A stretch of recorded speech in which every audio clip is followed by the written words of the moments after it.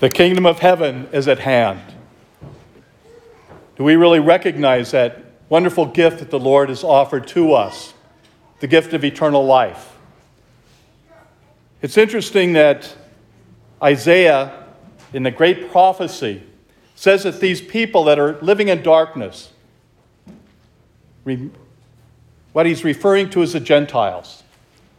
But most of the Jews did not recognize. They thought he was speaking to them. But he was saying that God is going to save everyone. That gave great hope. Gives us great hope. That he saw in our existence that we would need salvation. All of us. Not just his own people.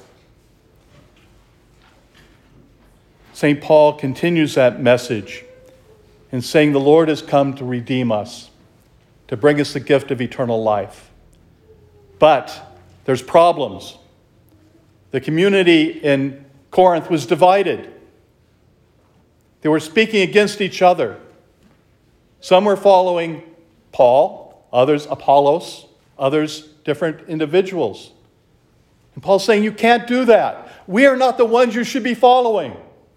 There's only one you should be following, and that's Jesus Christ. Put everything else aside, because you have been baptized in the life of Christ. It's a message to us as well. We're to give up all our other false gods, and there's so many of them out there. Our society relies on us looking at other gods rather than the one true God. The Lord continues that message. I have come to save everyone. That's why he moved from Nazareth to Capernaum. Capernaum, the city of the fishermen. It's a real message to them that they were going to help lead the church. They were going to be fishers of men. What a great gift the Lord had to offer, that he would include all of us in that great promise of eternal life. How well do we accept that grace that the Lord has to offer us? How well are we prepared to go out to our brothers and sisters and share that faith? Because each and every one of us has been called by Christ. We are to be his messengers here on earth.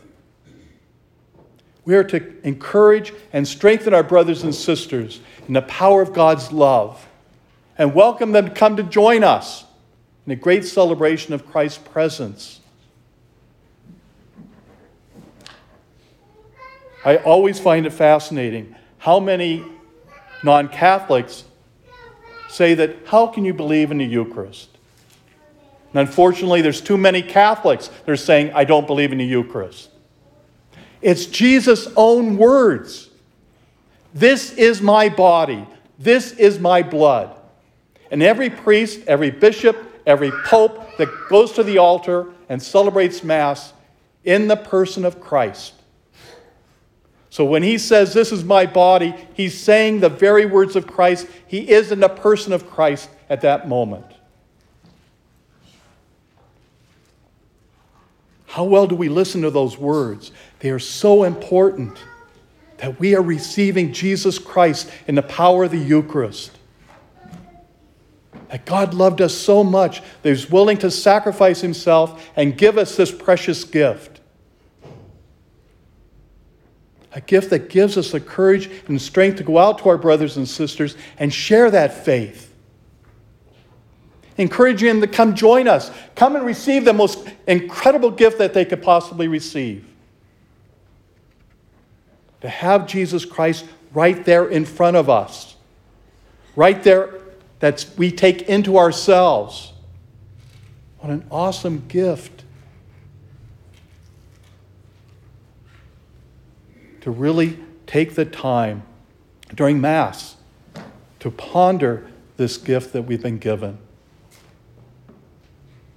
To recognize what we need to do to bring Christ to the world.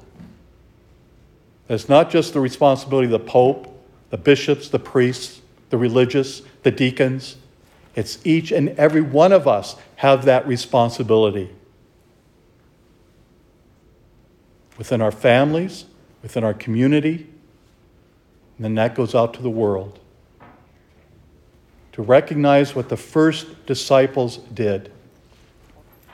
They knew they were facing all these odds against them, but they had the courage and the strength of Jesus Christ to go forward, given to them through the power of the Holy Spirit on that Pentecost. May we continue to receive the grace and the power of Jesus Christ through the power of the Eucharist, through the gift of the Holy Spirit, to be that witness, that courage, that strength that is Jesus Christ to our world.